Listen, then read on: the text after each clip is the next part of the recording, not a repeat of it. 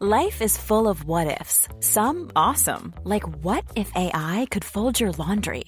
And some, well, less awesome, like what if you have unexpected medical costs?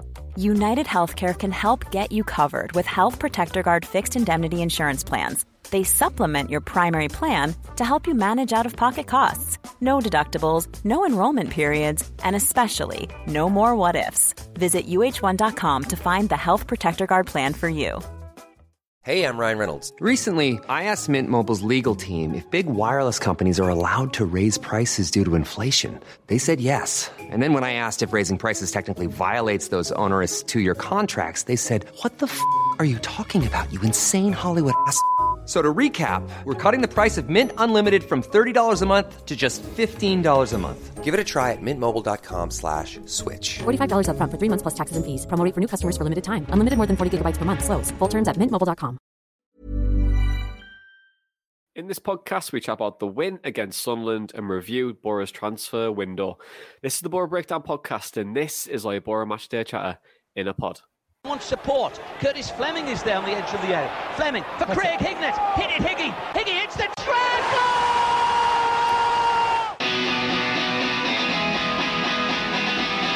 Ravanelli coming alive again. Juninho wants the ball played to him. Ravanelli spots out Emerson!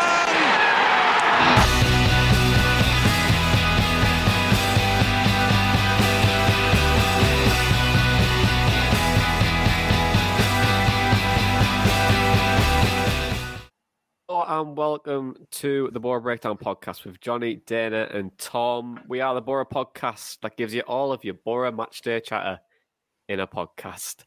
Tees, we are delight for Borough on Monday night with a 1-0 win over Sunderland. A goal from Riley McGree in the 25th minute was enough to see off the Black Cats and move Borough up to 17th in the Championship table. Guys, as always, I want to know how you're feeling, especially after the win against Sunderland. And you can do so in as many words as you want. Dana, do you want to go first? Yeah, I'm absolutely buzzing. But, I'm going to focus on 3 words in particular. I'm going to angle it a little bit differently this podcast. I'm going to say delighted for Dale, because Dale Fry's had a very insecure start to the season. I think his place has not been his place. But he stepped up to the plate in Darragh Lenihan's absence against Sunderland. And Chris Wilder's spoken a lot about Dale Fry allowing the centre-forward to dictate the game to him. He did last season against Barnsley. Carlton Morris did it, and he mentioned it earlier on this season as well. There was none of that against Ellis Sims, who was a very dangerous player to play against as well. Very physical, also very quick off the mark as well. But he was fantastic. I can't remember the amount of times that I said, well done, Fry, in that second half against Sunderland. He was brilliant. And I'm delighted for him because, he's had a bit of a shaky start to the season. And that was just a very good, very, very good performance from Fry. And hopefully that's him confident now and ready to go for the next game. So praise for Fry. Tom, what are you going to go for? I'm just buzzing with it. I mean, as much as, Sunderland fans try to make out it's not a derby and stuff like that, I'd have been gutted if we lost to them. I think that match, the first half was the longest 45 minutes I've ever watched, I think. I mean, obviously we got the goal and it was like 25 or something like that. And then it felt like another hour went by until half time.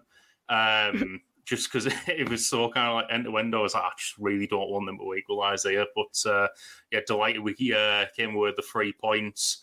I'm even more delighted that we kept a clean sheet, to be honest. I feel like we needed that at this stage of the season.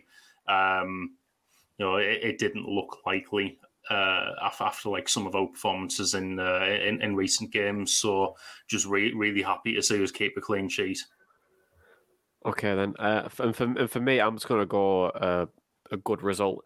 I think it was a game of 2 halves in terms of performance-wise. I think, in that first half, I thought we were much more in control of the game. And the second half, for me, Sunderland dominated. But for me, it wasn't just a case of they dominated with the ball, but they didn't do too much with it. And Borough were quite safe in that front. But I think for me, the nerves were there because with Borough's form as of late, in terms of defence, it always brings the nerves back and you go, oh God, we could concede at any moment. And we'll shoot ourselves in the foot because we are our biggest enemies at this moment in time. So, but big result, a really, really big result for us, and hopefully we can move up the table now and get a result against Blackpool as well. But let's chat about the game then, because Tony Mowbray's Sunderland. Yes, I know Tony Mowbray's Sunderland. It doesn't sound right. I know. He came to town with them, and Ross Stewart got injured in the warm up as well, which was a big loss for them. But Chris Wilder made one change to the side that lost against Watford, with Dale Fry coming in for Darragh Lenihan, who is out injured. Tom, Dana's already alluded to it, but how do you think Dale Fry did on Monday night? I thought he did really well. I think he deserves a lot of credit for it as well. As Dana mentioned, his start of the season has been a little bit insecure. And I think for me, to come in cold, really having not played, got subbed off twice at 45 minutes, it could affect a player's confidence, but he didn't look like that fazed him at all. Obviously, he only had Ellis Sims to deal with. I say only, but that's, excluding Ross Stewart from the mix as well. But, Sims looked really good, looked really strong, quite quick as well. But we know what Fry can do. Kane and Ronaldo are still in his back pocket from last season, and I think it's only Lukaku we really struggled against. And Sims did put up a proper physical battle, and I think Fry did really well. I would say he won, probably around 3/4 of the headers against him, and kept him quiet really, which was fantastic to see. I think it was exactly what we needed. And yeah, I think it just kind of, he warrants a place in the team for Blackpool off that, I think. Okay, so you think he warrants a place in the 11, but Dana, do you think that, although it's one game, would you prefer to see Fry in for Lenihan for Fry, or have both in Borough's defence in the future? It's very orky-corky, isn't it? You know what? I'd say Fry. Arms stretched. I would say Fry for me. I've said it before. I think he's our best defender. Lenihan, I'm definitely warming to, but I mean, I think he had a protective boot, or the last time I saw that it was on his partner's Instagram story, so it seems like it's quite a significant injury. And I mean, I don't think we know much about it, to be honest, but I would probably put Fry in there anyway, because as I've said, I'll reiterate it, I feel like I broke a record. I feel like he is our best defender, and he's just needed a little bit of confidence. And that was the game that I think it brought the proper Dale Fry out that we saw last season. So I would say Fry in the middle, but then who plays on the right? Because for me, it's between McNair and Dijksteel rather than Dijksteel, McNair and Lenihan. So it's an interesting one, but we've got options, Dawn, and that's a good thing.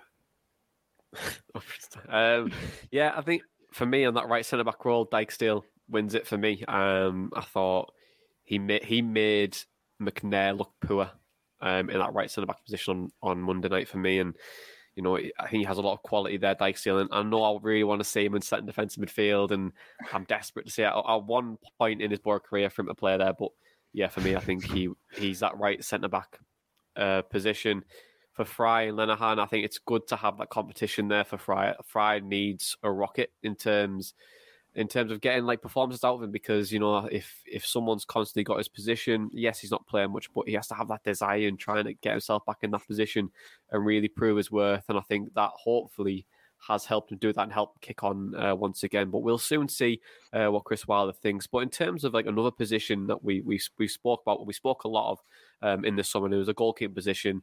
Lumley, well, underperformed to say the least last year. -1.4 prevented goals, a save rate of 69%.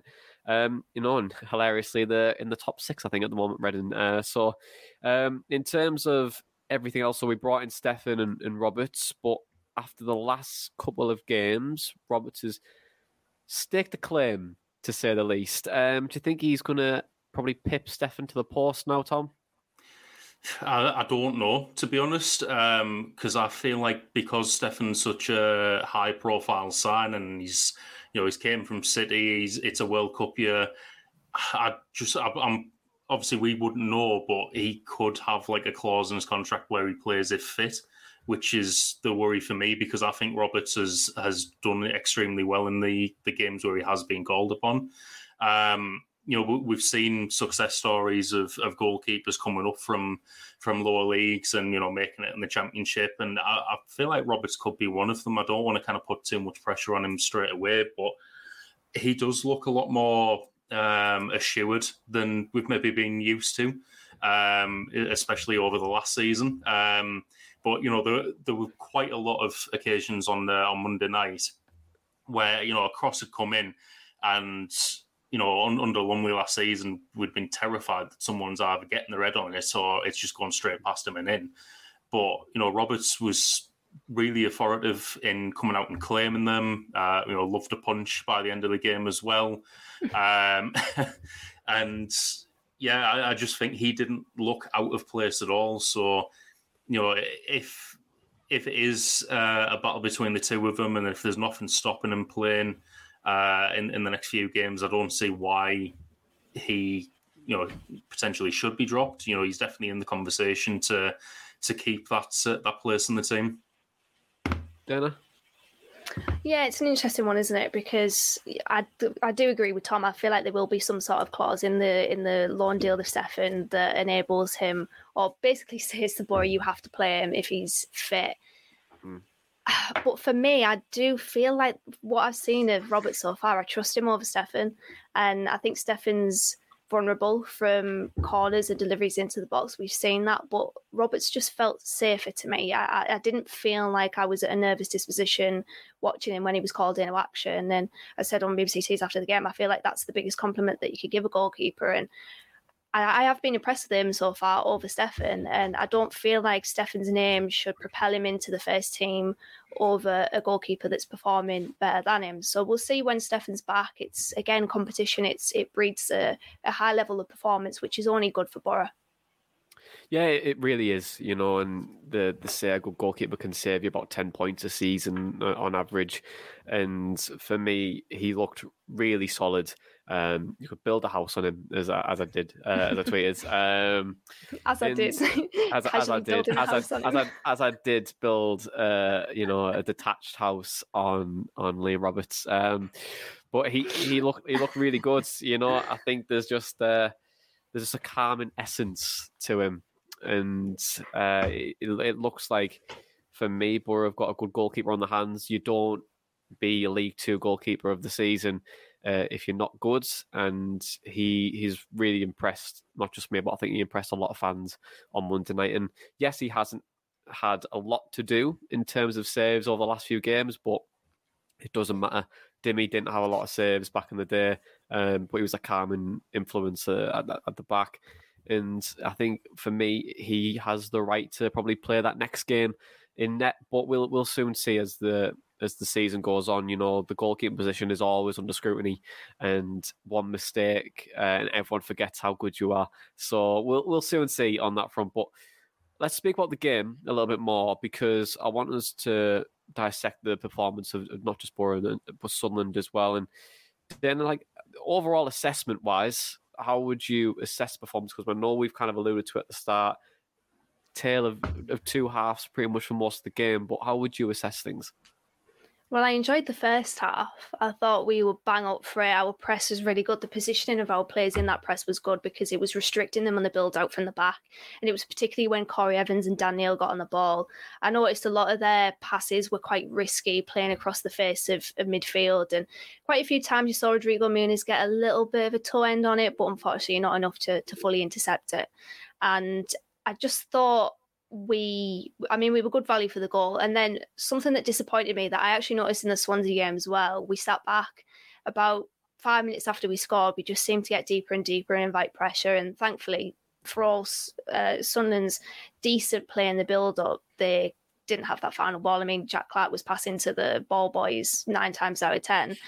And I feel like that's something to keep an eye on. I don't know why we keep sitting back. Usually I'd attribute it to, a me and Minnow coming up against the Premier League side in the FA Cup, and they go 1-0 up, and then they simply have to sit back because they don't have the quality to match. But, in games, we should have the upper hand in terms of quality. So I'm not sure why we keep sitting back.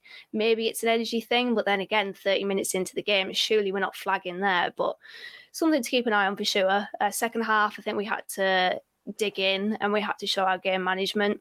was a bit of naivety in the Watford game in that regard, but we were take the ball in the corner. Anthony Dijksteel was going down at the touch of a fairy and winding the Sunderland fans up, giving them a nice smile in all their fury, which was fantastic.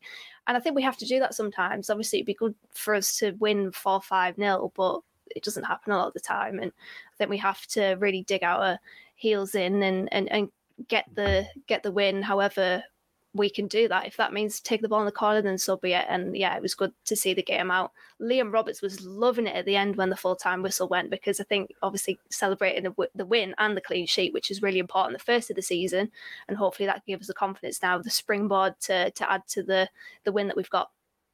Yeah, I think just before we want the clean sheet, I think on the press, on the why we sit back, I think it's to do with more of our forwards, really. I think when you're a high pressing team, you can kind of move your back line up, but when you have like someone who's very like immobile, you tend to sit back and be a bit deeper. And I think it comes from that forward line press and see how we play games. And I think after that 30 minutes or in periods of games, we do tire because our press at times is very aggressive in key moments. And I think sometimes when Muniz gets tired, that's when we start to see teams get more into the game, become more influential. And I think that's why I thought I think it's why Chris Wilder brought on Duncan Watmore, but I also thought it was a really good sub because it pushed someone back a little bit more and it started to help us alleviate the pressure from constantly defending all the time. But I think that's something that we should probably look at over like the next few weeks and see how Borough have probably changed pressing styles this season. But Tom, clean sheet, how important was it? And how important was it to get a result as well? I just thought it was really important to get that first clean sheet of the season. It's going to give us confidence that we can go into other games now and not concede, because some of the goals that we have conceded this season have been a bit daft. Like we could have kept so many more clean sheets and got more wins than we had done. Swansea game, prime example. I thought we never looked like conceding in that game, but it's all to help with confidence, and I think that'll definitely help us in the upcoming games, and just the win as well. If we want to kind of look at a very optimistic view, we've won 2 out of the last 3 now, so it's building. So optimistic Tom, back at it again. Back at it. Q was getting battered 3-0 away at Blackpool now, but that's my job to curse us, Tom. The green curse, the official curse of Mills Football Club. I was going to say, I think Borough's result was it helped a little bit, Tom, with the loss of Stewart for Sunderland, because they had a lot of possession but just didn't create too much, and he tends to give them that bit of that focal point up front. Yeah, I mean, I'd assume so. Ross Stewart is obviously a vital player for them. I think before the match, I was outside selling Flight to the Moon. I knew he was starting. Then I think it was about 15 minutes before I went into the stadium, my mate Scotty had texted us and he was like, Ross Stewart's not starting for him anymore. I was like, hey, what's happened here? Is it an injury in the warm-up? And yeah, I think I might have missed a sale because I was scrolling through Twitter on my phone trying to find out what happened. But obviously Mowbray said afterwards that they'd swap him out for Patrick Roberts and change the style of play. And I do think that really helped with Fry only having Ellis Sims to kind of really focus on there. I think if there was 2 of them, it would have been a different style of play, and maybe we would have had to kind of bring McNair and Clark into it a little bit more to cope with them. But as it was, with Roberts and Clark and Clark, misplacing 9.5 out of 10 of his passes, it was, it was fairly.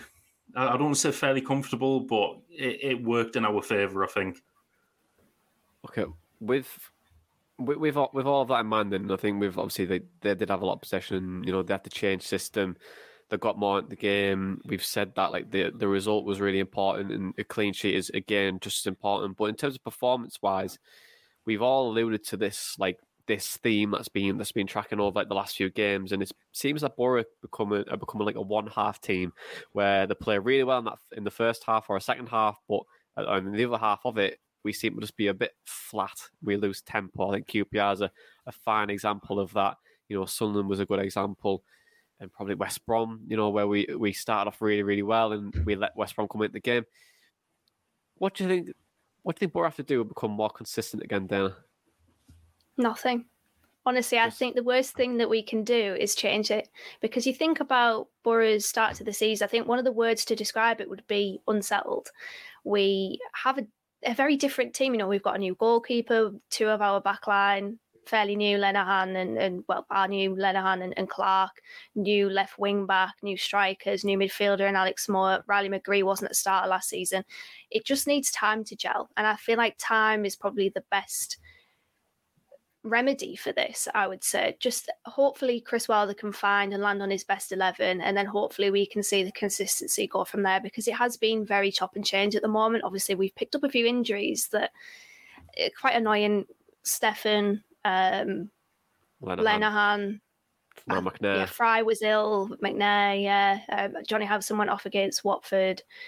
There's just Akpom as well, of course. There's just a lot of injuries that we keep picking up. If we can find a settled team, I feel like the consistency will start to find itself, and that we'll start to see a 2-half Borough rather than a 1-half Borough. But this was a problem last season as well, a very Jekyll and Hyde. I feel like Chris Wilder did sort it out to a certain degree, and it's come back again. But yeah, I think the worst thing that we could do is uproot things. I think that would probably be the worst thing to do in regards to that for me. Okay, then. Tom, is there anything else that you want to add on that before we move on to the breakdown of the goal? No, I mean, I just hope Dana's right with that, and that it needs time to gel. I've kind of leaned that way myself in thinking, but I think, as Dana mentioned there, it was a problem last season. I think we were even talking about this under Warnock.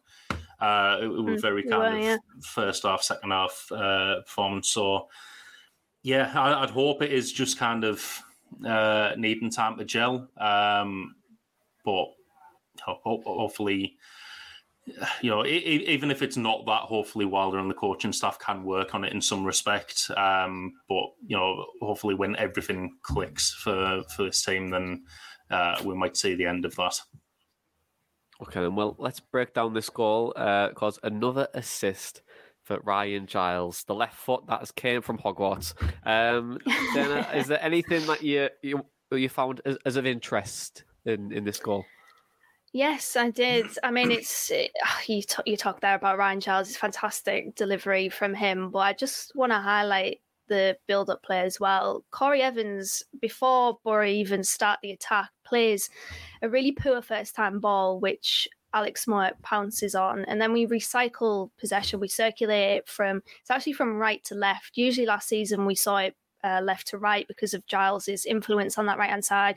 But now, of course, you mentioned Giles there. We have him. He's such a threat from open play and from set pieces that you have to allow him to have possession of the ball. And if you look at when the ball is played from Clark to Giles, you can see that 09 retreats a few yards, which basically allows space for Riley McGree to take the touch. I feel like Luke 09 in that moment where he does retreat back from the defensive line, I feel like he's expecting that ball from Giles to be played in that corridor of uncertainty between the back line and the goalkeeper, so effectively being played behind him. But what happens is, of course, you see the delivery from Giles. It's played in front of Luke 09, and in that space, just on the edge of the 18-yard box where Riley McGree's made, I wouldn't even say a run, it's just a gentle jog past Dan Neal's. So what happens after that is that Luke 09 suddenly shifts his body position, but he can't really recover that because it's so right heavy that he can't get back to a centralised body way to be able to intercept that ball. Obviously, he does get a touch on the ball when Riley McGree has a shot, but I just feel like Luke 09 there feels like he anticipates the ball from Ryan Giles to be played in a different area to what it actually is. And by the way, that touch from Riley McGree is beautiful. I feel like it's gone under the radar a lot, but the ball from Giles actually bounces up right at the last minute, and that silky touch of Riley McGree's was always going to come in handy one day, and it did there because he basically takes two players out of the game in Danny Bart and Luke 09. Of course, I mentioned it there. He does get a touch on it, Luke 09, but it's Riley McGree that gets the final touch, crucially. But I really like that goal. I think the aggressive play there from Alex Moore to pounce and seize on that opportunity. It's not necessarily so much a counter-attack. It's not an incisive counter-attack. It's just Borough getting the ball back, recycling it, working it from one flank to the other, and then just letting Ryan Giles do his thing. That ball is absolutely brilliant from Ryan Giles to pick out Riley McGree there exactly. Just brilliant. I mean, I've run out of words to describe Ryan Giles. I can't believe that he's in the Championship. I can't believe Wolves haven't decided to take him on in their first team, because that left foot is something special. Yeah, the theme. I think the theme song for Ryan Giles isn't she lovely? Really, by from Stevie Wonder, but isn't he lovely? Because it's fully on board with that. We need to make that into a song. What, just like edit something together with just like love hearts next to Ryan Giles. Ryan Giles Island, or like with him outside of Hogwarts or something, because he's just magic. But no, he's brilliant, isn't he? He really is good. That left foot of it. Yeah, exactly, Tom. He's the best left winger for him. And to be honest, like, it's just that. It's just the ball in is just. It's wonderful. That entire goal is quality, and I think we'll see hopefully more of that in the coming weeks. But Tom, I'm going to be and play devil and say, do you think you should have scored more, Riley McGree? I think you should have got one more, yeah. Looking back on the chance, it was a lovely bit of play between him and Matt Crooks. Crooks pretty much backheeled it into his path, and he just hit it a little bit too close to the keeper. If he'd have got that a little bit further out towards the far post, or actually put his laces through it and got it off the ground, I think that was such a good opportunity to score. But I can't remember off the top of my head, but I think he actually had a little bit more time than he maybe thought as well. So he could have even took a touch there and placed it. But yeah, it could have been a very different game if he got that one. I think that was just towards the end of the second half. First half. And then you go into second half 2-0 up. But at that point, it's, a lot more comfortable, completely different game. And, I'd have probably fancied us to go and snatch a third at that point, because Sunderland would have had to overcommit chasing the game. One final thing on Riley McGree then, because we see him score a goal. He ran over to the Sunderland fans, and we seen a lovely jump over his head from Rodrigo Muniz, which was also a delight. NBA like that. Human hurdle. How high can Rodrigo Muniz hop over someone? Like, we should at least try this out.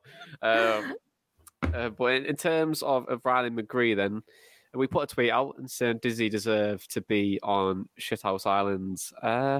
So, guys, 66% said he did, but I want to hear your thoughts as well. Tom, does he deserve to be on the island? Yeah, sure, why not? I mean, I love that, just running straight over the Sunderland fans and doing that. Yeah, absolutely top quality shit. I was already so buying the tickets. Dana? Yeah, I would say so as well. I mean, it's the kind of shrug that he does as well, which is just fantastic. Yeah, he always had Shithouse Island potential, Riley McGree, so I'm absolutely delighted that he's in the conversation now. Okay, well, it doesn't matter what I think, because everyone else is saying yes. So, Riley McGree, you are in Shithouse Island. Shithouse Island drinks are free. Burning sunshine, there's enough for everyone. All that's missing is the sea. But don't worry, you're a shithouse. One size fits all seems like a good idea for clothes until you try them on. Same goes for healthcare. That's why United Healthcare offers flexible, budget-friendly coverage for medical, vision, dental, and more. Learn more at uh1.com. Ryan Reynolds here from Mint Mobile. With the price of just about everything going up during inflation, we thought we'd bring our prices down. So to help us, we brought in a reverse auctioneer, which is apparently a thing. Mint Mobile Unlimited Premium Wireless. How to get 30, 30, bit to get 30, bit to get 20, 20, 20, bit to get 20, 20, bit to get 15, 15, 15, 15, just $15 a month? Sold! Give it a try at mintmobile.com/switch. $45 up front for 3 months plus taxes and fees. Promo rate for new customers for limited time. Unlimited more than 40 gigabytes per month. Slows full terms at mintmobile.com. Hiring for your small business? If you're not looking for professionals on LinkedIn, you're looking in the wrong place. That's like looking for your car keys in a fish tank. LinkedIn helps you hire professionals you can't find anywhere else, even those who aren't actively searching for a new job but might be open to the perfect role. In a given month, over 70% of LinkedIn users don't even visit other leading job sites. So start looking in the right place. With LinkedIn, you can hire professionals like a professional. Post your free job on linkedin.com/achieve today. Many of us have those stubborn pounds that seem impossible to lose, no matter how good we eat or how hard we work out. My solution is PlushCare. PlushCare is a leading telehealth provider with doctors who are there for you day and night to partner with you in your weight loss journey. They can prescribe FDA-approved weight loss medications like Wegovy and Zepbound for those who qualify. Plus, they accept most insurance plans. To get started, visit plushcare.com/weightloss. That's plushcare.com/weightloss. Who would have thought George Michael and Wham would make a song about Shithouse Islander? Tom, Dana and Tom, Paddy McNair going off injured. Nothing confirmed from the club so far in terms of the injury, but how would you assess the situation with Paddy and Dijksteel? Who fits the role better? Tom, do you want to quickly say yes or no? Yes. Yes or no? Yes or no to McNair or Dijksteel? Personally, I prefer Dijksteel there. I think it's something I said. I absolutely butchered that, didn't I, as well? I knew that.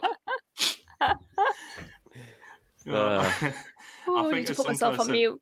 Pre-season, I prefer Dijksteel in that role personally, but from what Wilder was saying in the interviews and stuff pre-season, I fully expected Paddy McNair to be playing there.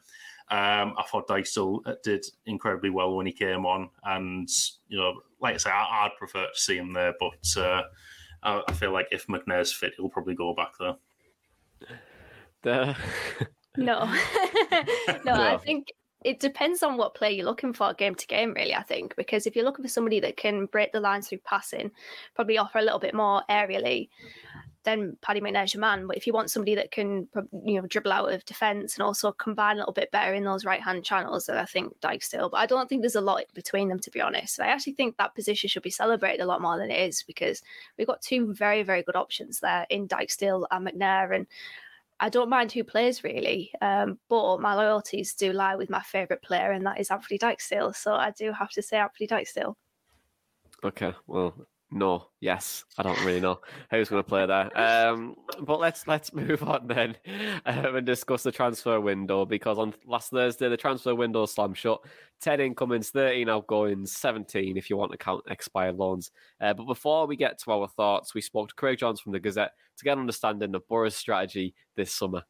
So we've reached the end of what has been a long, tiring, difficult and exhausting summer transfer window for Middlesbrough. It was a big squad overhaul. Chris Wilder felt like he needed that overhaul to almost reset the squad and get it looking more like he wanted it to look. He noted towards the end of last season, didn't he, had that, recruitment checklist that he had, and, he wanted to see many of those boxes being ticked that he sees as the hallmarks of a successful team. It's been such an interesting window. I think, you only need a look around the Championship to see not a lot of money being spent. I think there was a great stat where I think it was 40 million spent in the Championship roughly, and 20 million of that was from the teams in receipt of parachute payments, and of the rest of the money spent throughout the division, Borough spent 20% of that.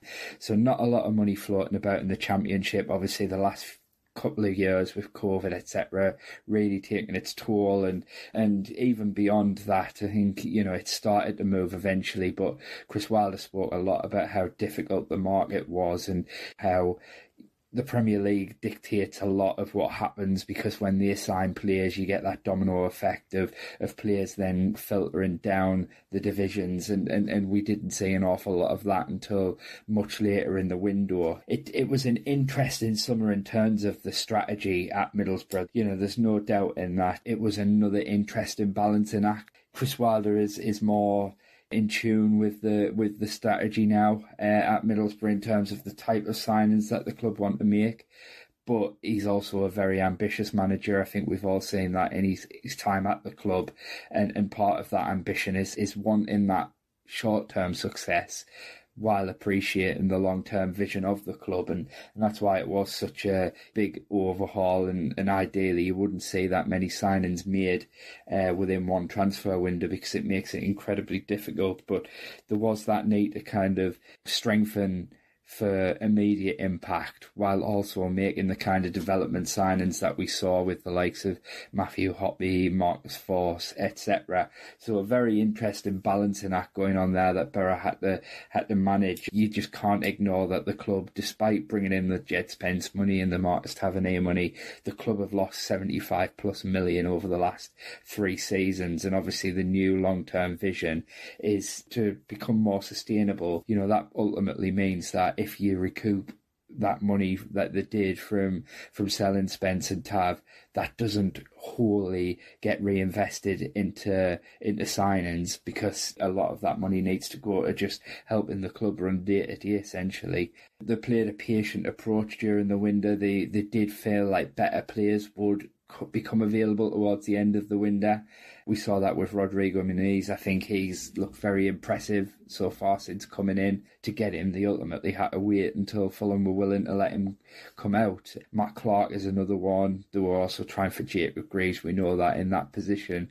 But, you know, 2 players there who ultimately, you know, they had to play the long game with Hull until Greaves eventually signed a new contract. And similarly with Brighton, they were uncertain what they were going to do with Matt Clark and wanted to assess him over the summer.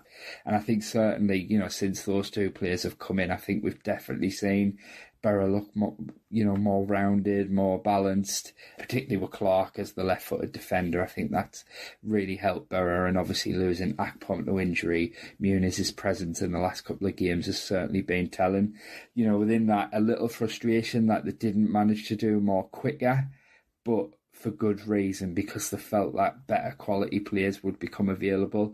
I think they got that right with Strand Larsen as well, though ultimately it still proved that the deal was too much for them to do, and Celta Vigo came in, provided a bigger pull for him than Borough, but were ultimately right in that FC Groningen would slightly lower the valuation and let him go in the end.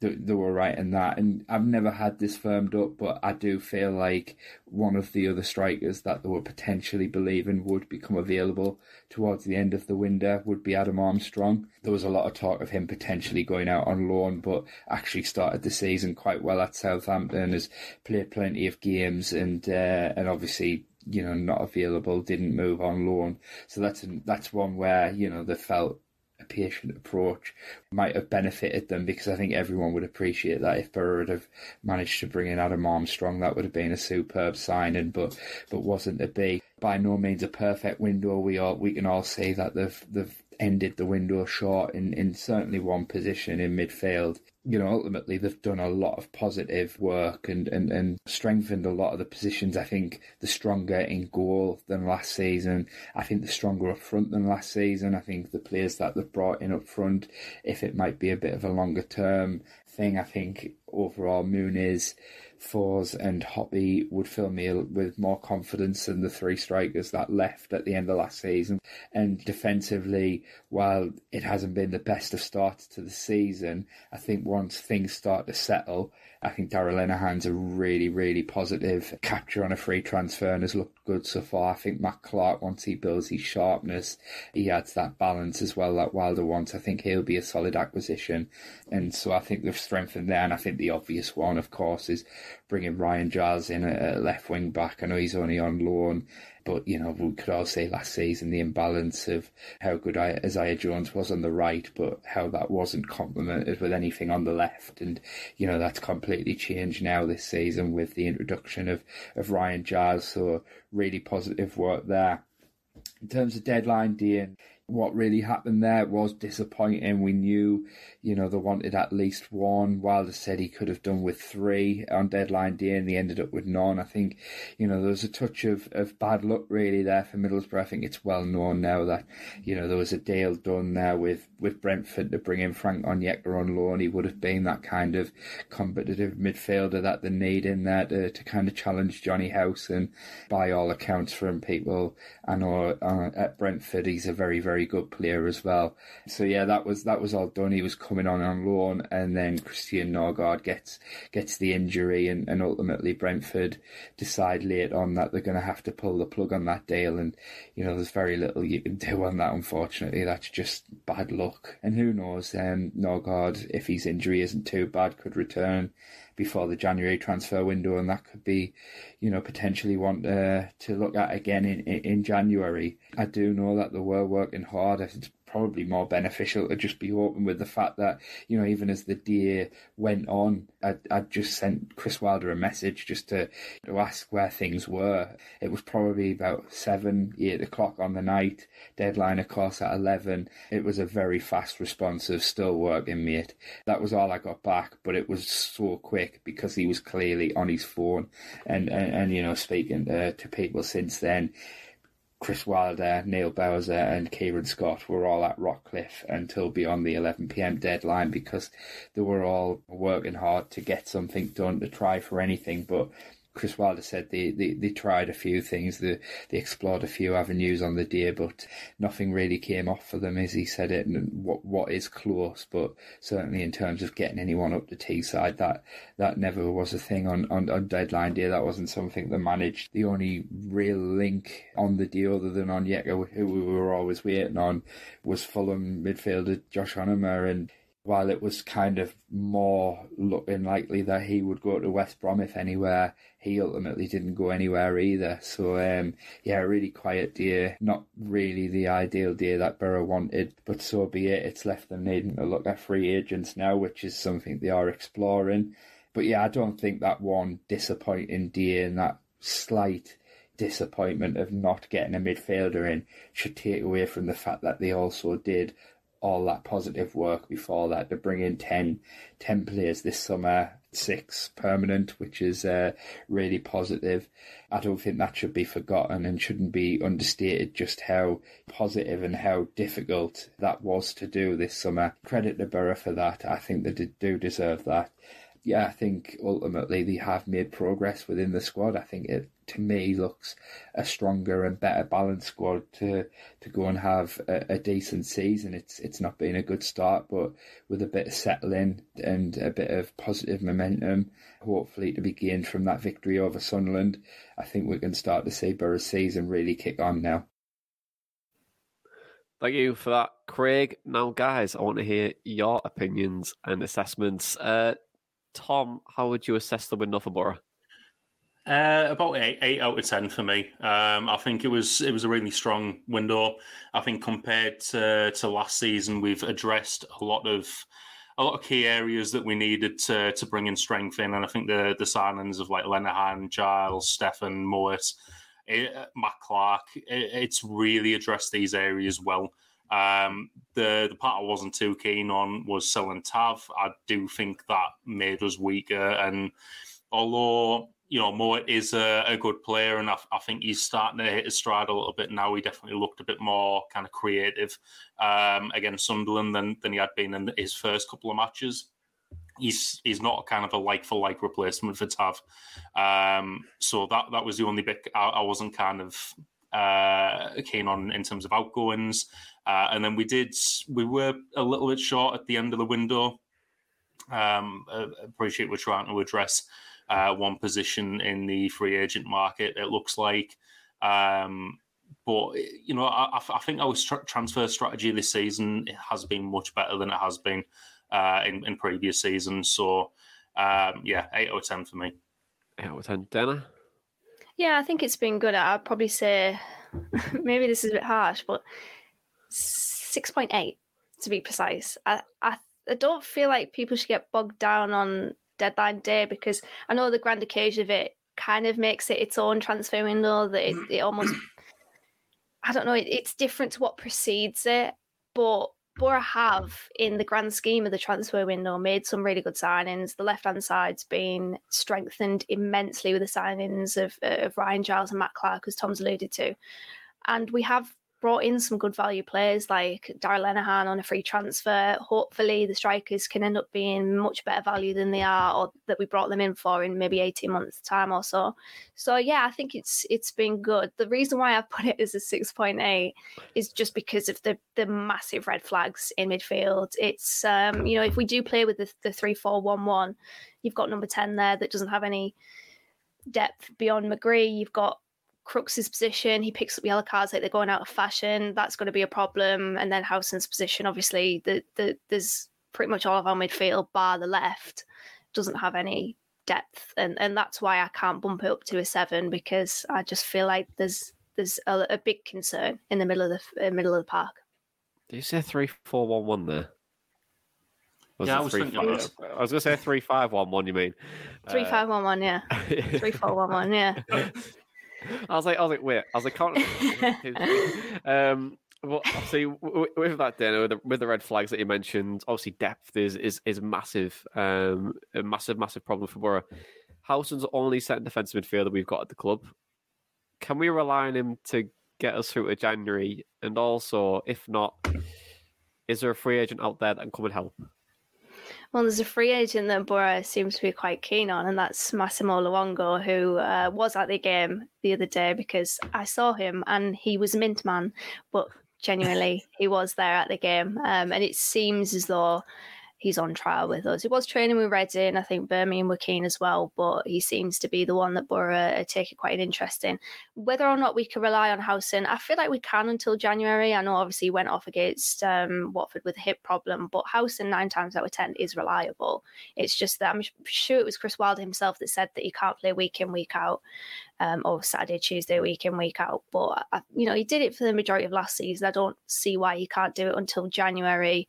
But it is a problem. It's a problem in his position. And I think it's actually Crooks' position that I'm probably most worried about, because Crooks does pick up a lot of yellow cards. Last season he got, was it a 2-match ban for accumulating 10 yellow cards or whatever it was? He does pick up a lot of bookings, and he already has a few this season, so that's probably the main concern in midfield. But I feel like Johnny Howson, you could probably rely on him to get through to January.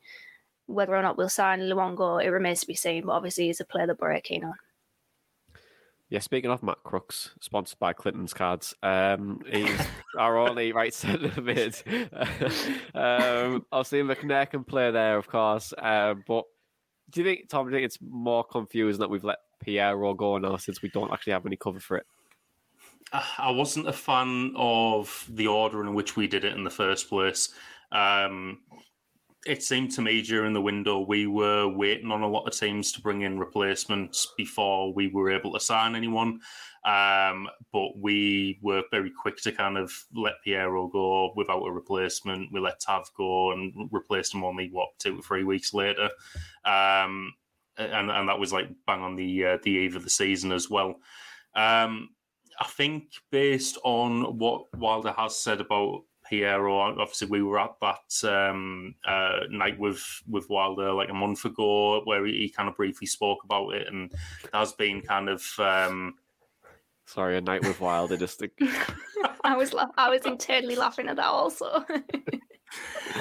You did. I bet you said a night with Wilder, did you? I lost where I was now. He briefly spoke about it there, and then there's been things going around after that. It's been said on One Borough and a few other places that Piero's homesick and stuff like that. So it was probably in Piero's best interest to let him go back to Argentina and play football for arguably the biggest club in Argentina. So fair enough for letting him go. It's just, like I say, the order in which we did it, I wasn't too thrilled with, to be honest. Here is a yes or no question. Can you see Piero being in a Borough shirt again, Dana? No, to be honest. I mean, at that Q&A, Wilder was quite open about Piero and basically saying that, you know, it's a possibility that he could come back and could get into the team, but I just don't see it, you know, especially because we've sent him on loan to a team in Argentina, which is where we bought him from. I just can't really see him after that being accustomed to English football, whether it's in the Championship or the Premier League. So for me, I don't feel like we'll see Piero in a Borough shirt again. Tom? I think we could under like one scenario, and that would be Boca Juniors don't decide to buy him at the end of the loan. We go up, and then, you know, potentially he's more of a long-term project if we do that. But other than if that happens, I don't think so. Okay, then. Well, let's talk about another departure as well, and it was a big one for Borough as well. £12.5 million for Marcus Tavernier going to Bournemouth, and then Parker got sacked, and they're still looking for a new manager. Shock. So you're intrigued to see what happens at Bournemouth. You know, I think Sean Dyche is the favourite at the moment.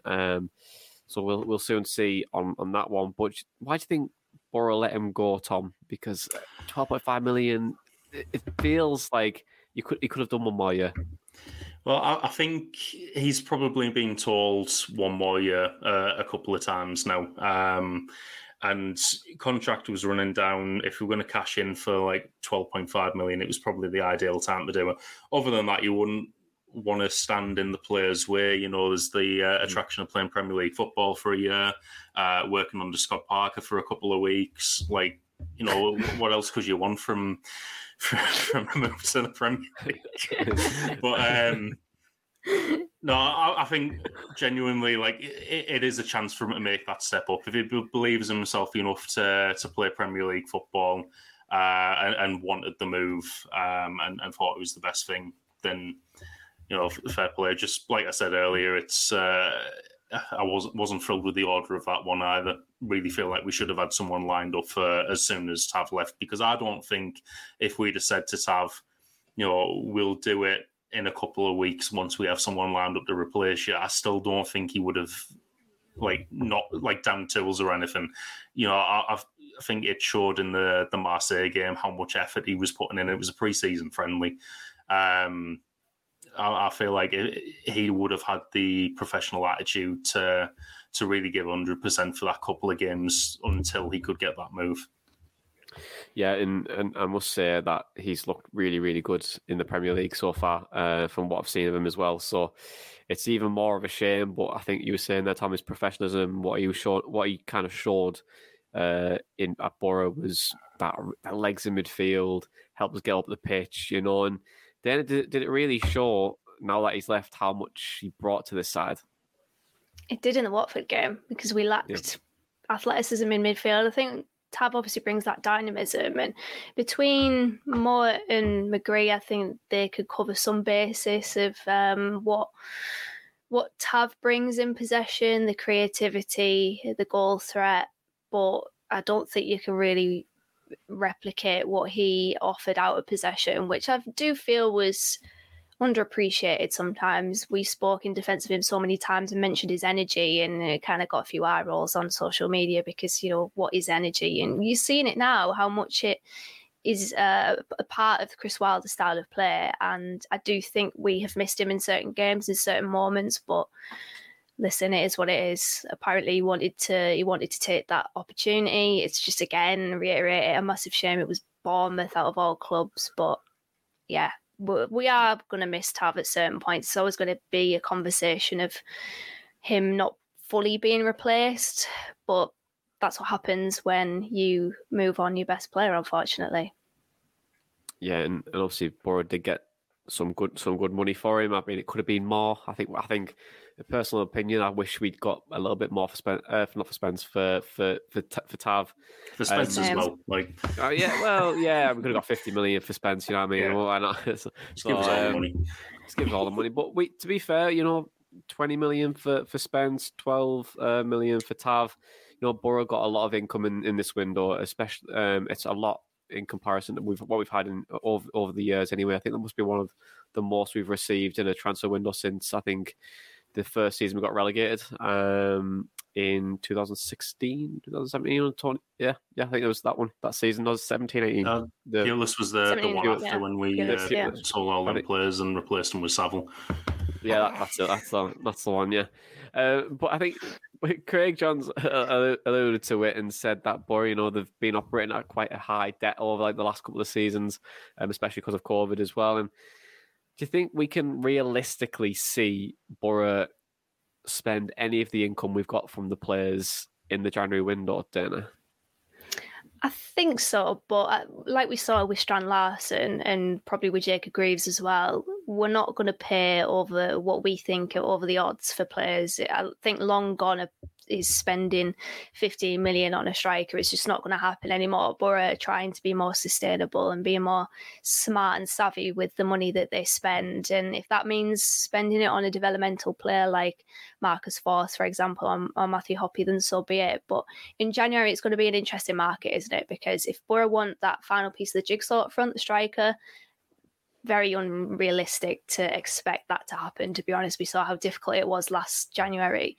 But I do feel like we'll spend. I do feel like we'll bring in a midfielder if we haven't brought one in on a free transfer.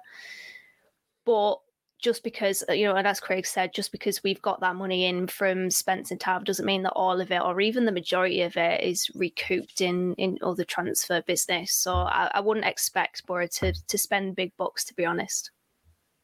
Tom? Yeah, I'd absolutely agree with that, to be honest. I think it's... I really like the new kind of like smarter transfer strategy that we have, not paying all of the odds, and being a lot more what's the word for it, like frugal with the players that we're signing and getting some great deals. Matt Clark for $2 million is an absolutely outstanding deal. And I think we're just going to end up spending money a lot smarter in that respect, and kind of like building up to, we might see like a larger signing again in the future, for like, in my opinion, but I would feel like that would be about 5 years down the line if we're established in the Premier League, and then we're doing something similar to what Brentford are doing, letting players go for larger amounts and signing replacements for probably smaller amounts. But yeah, I really like what we're doing at the moment. I think in terms of like midfield depth, obviously we didn't address it, but that's another thing that I quite liked about the window. We obviously had our list of targets, and I think the striker position probably illustrates this better than midfield. But we were priced out of Strand Larsen for like unrealistic figures from Groningen. Emil Rees, another unrealistic figure from Preston.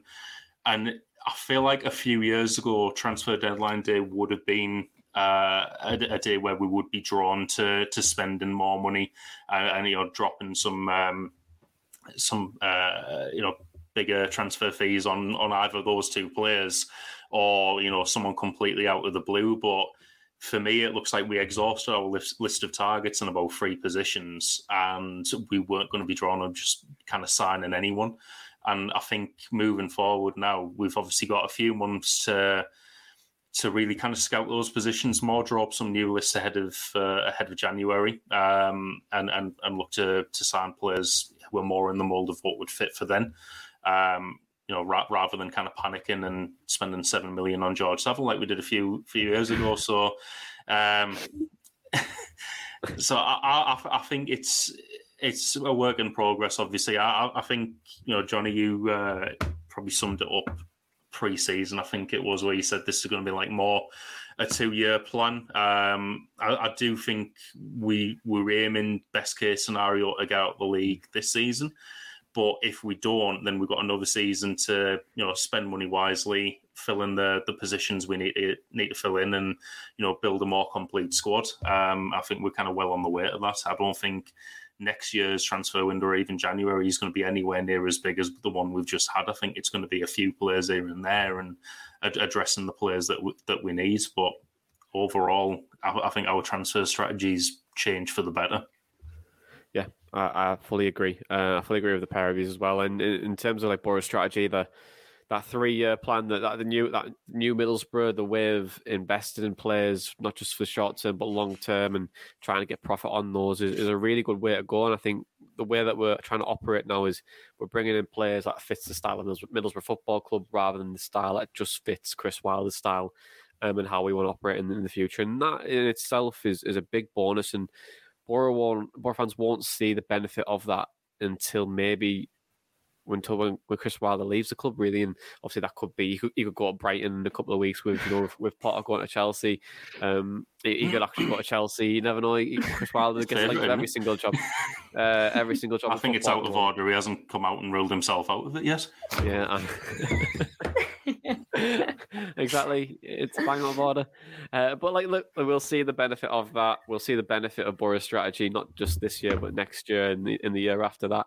And yeah, the signings themselves have been good. And, we haven't seen the likes of Hoppy yet and more of Force, but I feel like we will probably over the coming weeks. And we'll talk about the incomings now because, like I mentioned, there was 10. There was Liam Roberts, Lenihan, Giles, Stefan, Force, Hoppy, Smith, Mowat, Muniz, Matt Clark, round off all the Boro's business.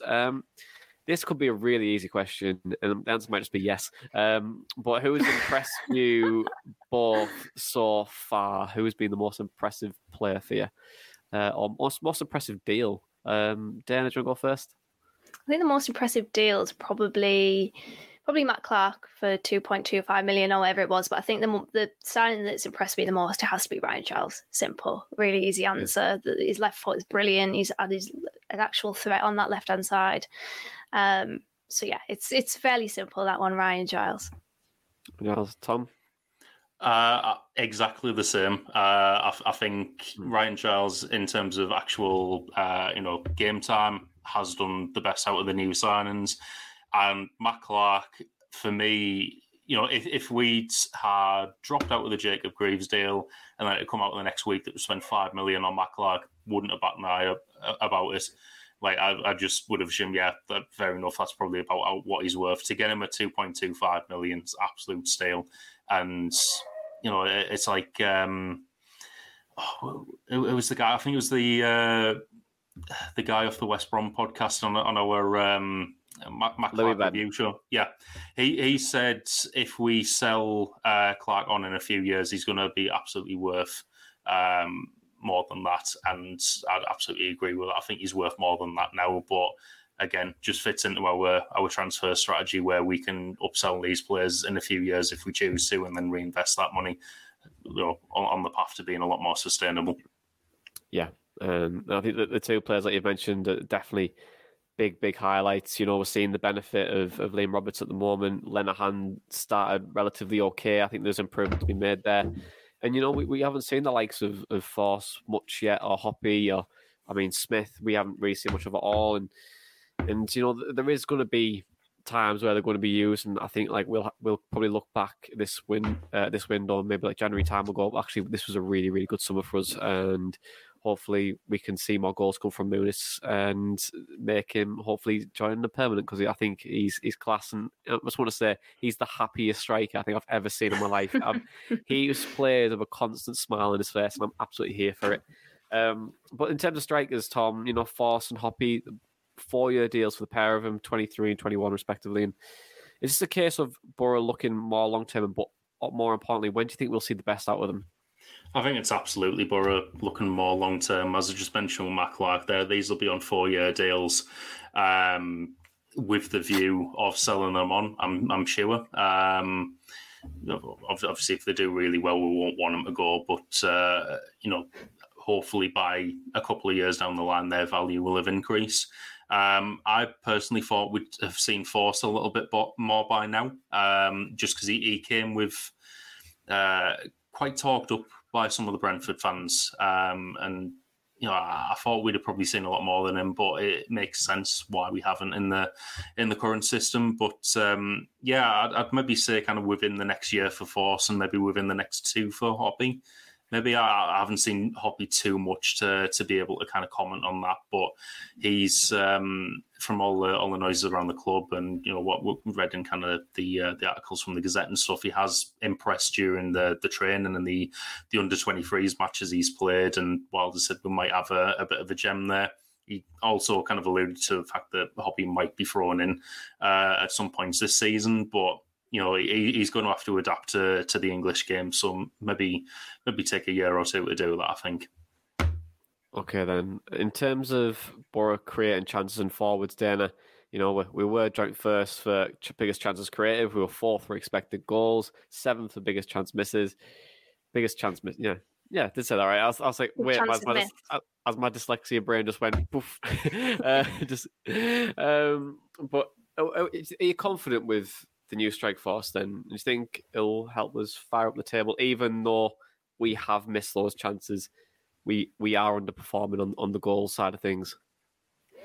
I wouldn't say confident. I'd say more hopeful, because we have brought in developmental strikers that I think they could just as easily be a complete failure as they could be a roaring success. It's up to themselves, it's up to the teammates, it's up to the coaching staff to make sure that they are a success rather than a failure. And I think the absence of what I've called a main man, maybe I'm getting too stuck to that, but I think it would have been just a little bit safer in the mind to know that you've got somebody that scored 10 plus goals or 15 odd goals in the Championship last season. That's not to say that Forss or Hoppe or Muniz can't. And maybe this is a good thing. And we've spoken about this before, of unlocking talents before they've reached the level of being a 15 goal a season striker. Hopefully we can do that. I'm probably not confident in it, because let's be honest, this is Middlesbrough that we support. I don't think we should ever be confident about a striker being a success. But yeah, I'm hopeful. I like what Muniz has delivered so far, other than that shot against Watford at the halfway line. But he's physically imposing. I think he battled really hard against Sunderland without getting a goal. I thought his performance was good, and I don't think we've seen an awful lot of the others. Obviously, Forss has scored. He's that poacher, isn't he? Hopefully, we can see a lot more of that. The key word is hope, and hopefully, because I wouldn't say confident. Okay, well, let's Hoppe for the best then. In terms of best strike force, and ultimate question, of course, I've got one more for you. But what is Borough's best strike force this season or so far? Tom, what are you going to go for? Who is Borough's best strike force? Well, I don't mind the current one with McGree playing behind Muniz. I think it serves a purpose, and it's worked well while we have played it. What I'd quite like to see is Watmore playing alongside Muniz. I think that could potentially work well. Also, kind of like a third option, which I think might come into play a little bit further on the season, is Hoppe and Muniz. Just because Hoppe's left-footed, he might add a little bit more balance on that side. But yeah, I'd say McGree and Muniz at the moment. Like I say, it seems to be working well. I wouldn't want to change that. Dinner. See, I would say Muniz and Forss, only because Forss is a 6-yard box striker, isn't he? He'll get on the end of those crosses from Giles, but also I feel like he needs a physical presence to make the ball stick. And what we've seen from Muniz so far is that he can do that. I think he can get himself out of sticky situations where a defender's gotten tight to him, and he can shift it around, I think. And also I feel like he's a good finisher as well. The anticipation of the cross against Watford, that Bachmann wasn't getting to it. He was in the right place at the right time. I feel like they could work well off each other. Forss would benefit from having that build-up striker that I think Muniz can be, and also he could be a decent finisher as well, hopefully. Again, that word. But yeah, I think Forss and Muniz I'd like to see more of together. Okay. I'm going to go with Muniz and Akpom. I just feel like it'd be a very, very difficult place for a defender, I think, for that 90 minutes, because I think just like the way that Akpom was playing before he got injured, and he was bringing more people into play, Muniz, I think he is, he can be a fox in the box. The majority of his goals at Fulham prove that. So maybe you might have a bit of a problem in terms of press, but we'll get to that. I think Muniz's press has been decent so far in terms of his positioning where he is. I mentioned earlier that he almost intercepted a lot of Sunderland's passes. He was just a little bit off on most of them, but potential there. Yeah, I was probably more on what Akpom, but I mean, we'll see it. We'll probably see it. You know, who knows? But the final question then, and this comes back to our preview show, and it was a stick or twist question because we gave our predictions, and I said I'll give you the chance once all the signings are done, if you want to stick or twist with your prediction in terms of Boro's finish in the table. So, Tom, you said 6th, Danny said 4th, and I said 5th. So playoffs. Tom, stick or twist? Yeah, I want to stick with mine. I think in terms of depth, we might see it through to January. I think the important thing to remember is we've got a 4-week break for the World Cup as well. So any kind of injuries or tiredness during that time might not have an effect come Christmas as they have in previous seasons. Wilder had said at the Q&A that they did have a plan for that 4 weeks, and we might have a few players hopefully not making too long a run in the World Cup, especially not Stefan, because they're in England's group. But they'll be coming back from the World Cup and kind of getting reintegrated. I think the next game after the World Cup's Luton at home, so it'd be good to start on with a win again there. So hopefully that won't have too much of an effect around winter time as we usually see. But I'm playing it safe, I think, okay, and sticking with 6th. Okay. Dana, are you going to stick or twist? I mean, when I said 4th, my mind was pinging from 4th and 5th, and I'm still pinging from 4th to 5th. I think because it's such an open championship this season, again, and I don't think there's necessarily a runaway team apart from maybe Sheffield United, I'm going to... I'm going to twist. I'm going to say down 1 to 5th, but still in the playoffs. Okay. I'm going to stick with 5th. So, guys, thank you very much for joining me, as always. And to the listener and the viewers, thank you very much for watching us. But that's it. Tease, we delight, and the transfer window is shut. But are Boro finished in the market? I'll have to wake me up before you go.